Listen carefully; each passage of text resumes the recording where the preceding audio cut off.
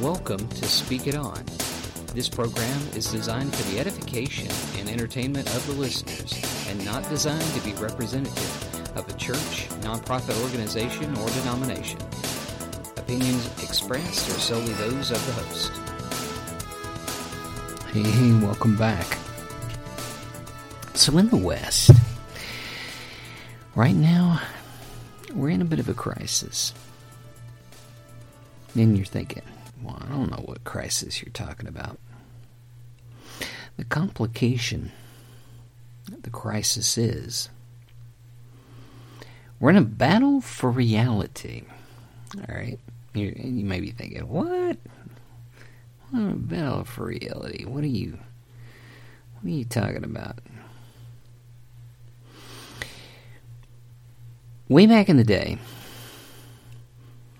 when I was in university, taking master's classes, reading Aristotle and Plato and different groups and different thoughts, there was a question, and the question was, does language cause reality? Okay. Or does reality cause language? Now, you may be thinking, what? That's a way weird, deep. I don't understand. What are you getting at? So, basically it goes this way. If I say something is true long enough, and I believe it, and everyone else around me believes it, and I convince them to believe it, and it comes to pass, then did my language make it happen? All right?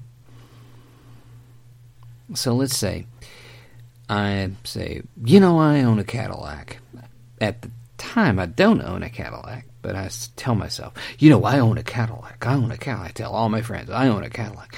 And then somehow, a dealership, a car dealership, works it out for me to own a Cadillac.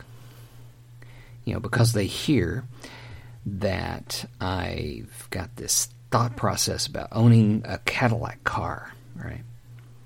And so all of a sudden it becomes true. In that case, people would say, well, your language caused the reality. Okay?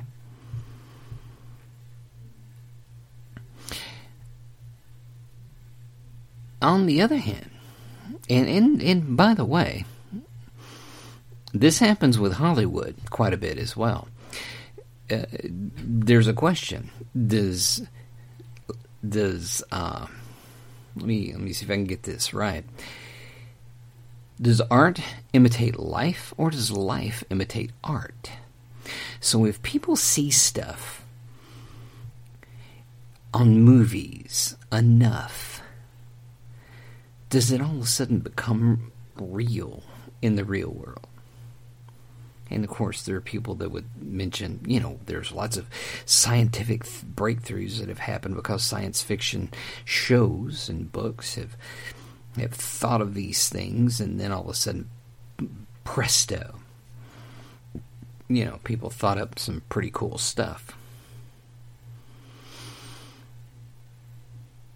And then there's also the thought process that, no, that's not how it happens. All these directors and writers and screenwriters go into the world and look at what's happening in the real world. And they write it all down, make their notes, and then they report, kind of make reality, and then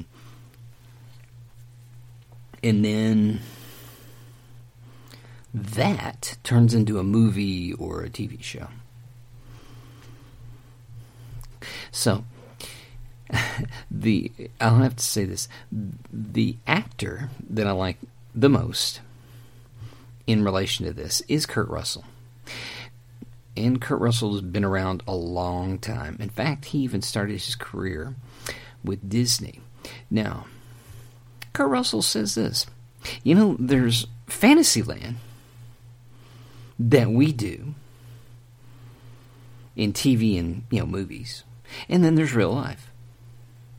And real life is like this. And Fantasyland is like this. And I get paid for Fantasyland. So I love that. That's very honest. That's very honest. I love that approach. Now, that goes back to the question, though.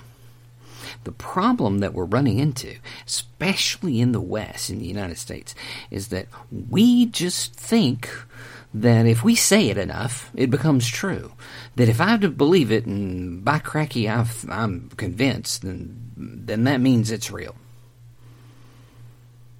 Only problem is, it's not. And the complication is when we say stuff, and by we, I'm saying people in power, all right, who, by the way, are not in touch with reality, all right? They're living in blooming Fantasyland. Most of the people in power, okay, not all, but most of the people in power in the West, they're not in touch with reality. I love Ben Stein. Ben Stein is, he's Jewish, of course, but was in entertainment, and he said that most of the people he met in Hollywood and in New York never knew anything about the real world because they flew over it, going back and forth from L.A. to New York. So here's the thing. What am I getting at? We are in a crisis where people will basically, if they don't like you, they'll just say, you're a hater, and you're evil, and you need to go to jail. And they'll try to make it happen. There, at least not in the U.S., but in Canada, a pastor in jail for preaching a sermon during the COVID lockdown. All right. Now, I don't know if this guy was running through the blooming congregation. I don't know that. I do know that he's on quite a bit of lockdown going on. But this is in Canada. This is not in the U.S. per se. So I'm not going to claim any expertise. But he and his wife have been Canadians for a long time, my understanding. And this is a preacher, all right? We're getting to the point now to where people are basically saying, I don't like what's in the Bible. I don't like it. They're going to get to the point where they just say, where they outlaw it. At some point, they're going to say, well, if you preach on this part of the Bible, then we're just going to throw you in jail. Or we're just going to boycott the bloom and bejeebers out of you. We're going to do stuff to you. Well, I got to tell you, that's persecution. That's what that is. Pure and simple. Paul, the apostle, had this to say to Timothy, who was a young pastor. This is 2 Timothy 3:1. And I think this is a very important section for every Christian. If you say, I believe in Jesus and He's my way, all right? And He's the way. You need to listen careful on this. And this is Paul. And I'm reading this in the English Standard Version. But it says, starting in 2 Timothy 3, verse 1. And I'm following. Paul says, but understand this, that in the last days there will come times of difficulty. For people will be lovers of self, lovers of money, proud, arrogant, abusive, disobedient to their parents, ungrateful and unholy, heartless, unappeasable, slanderous, without self-control, brutal, not loving good, treacherous, reckless, swollen with conceit, lovers of pleasure rather than lovers of God. Having, and this is a real kicker, I'm adding something here, okay? This is the key verse here. This is 3:5 in 2 Timothy. Having the appearance of godliness, but denying its power. Avoid such people.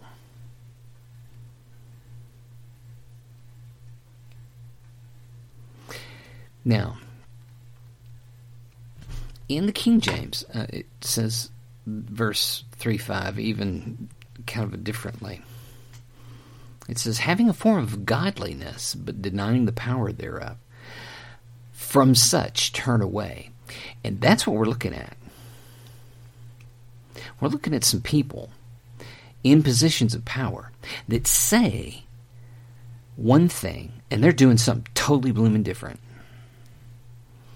They say, I believe in the Bible, yeah. But they're not following it. They're not doing anything that has to do with anything that has to do with the Bible.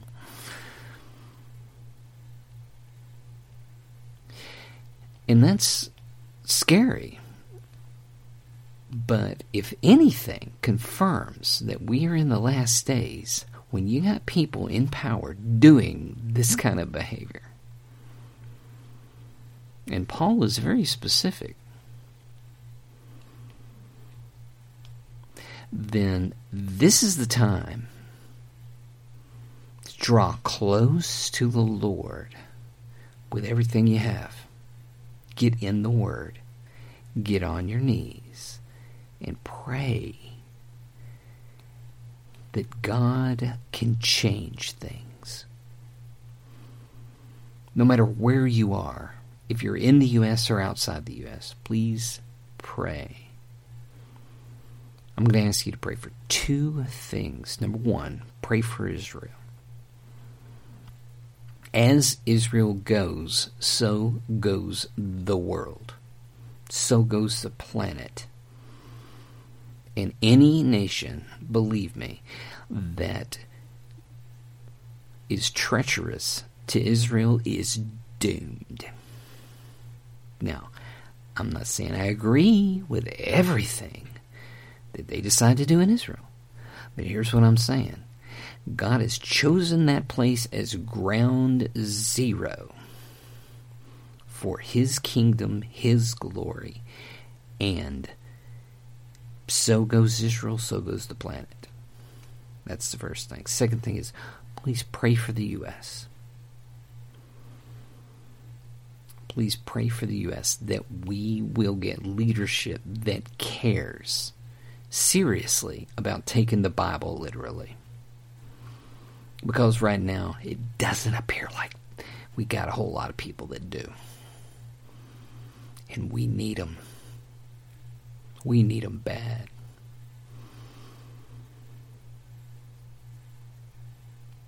And I don't mean people that can just quote verses and all this other fun junk. I'm talking about people who really know the Lord, really know the Word, and are praying for God to be in control.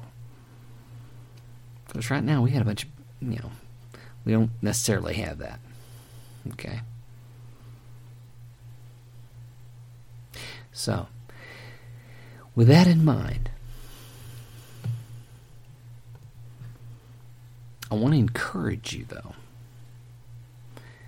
because God is a God of miracles. And God says He is not mocked. That whatsoever a man, and that's a general term, men or women, whatever you do, whatever you sow, that you will reap. So if you sow destruction, greed, pride, and arrogance, God's gonna give it to you. And you're going to get it full force right in the old kisser. And it's going to be horrendous. Pray for repentance for the whole nation. Pray for us, please. Now, with that in mind, that sounds kind of like a downer, but I would love for every nation, not just the U.S., for every nation to hold the Bible dear and use it as a fundamental document in holding up what is right in the world. Because I really believe the Word of God is that. Because the God of Abraham, Isaac, and Jacob put it here. And His Son Jesus memorized it and gave it to us. So, with that in mind, I want to encourage you to keep on speaking it on. Thank you for listening to this edition of Speak It On. And as always, don't be afraid to speak the word in boldness and truth. And may God bless all of your efforts.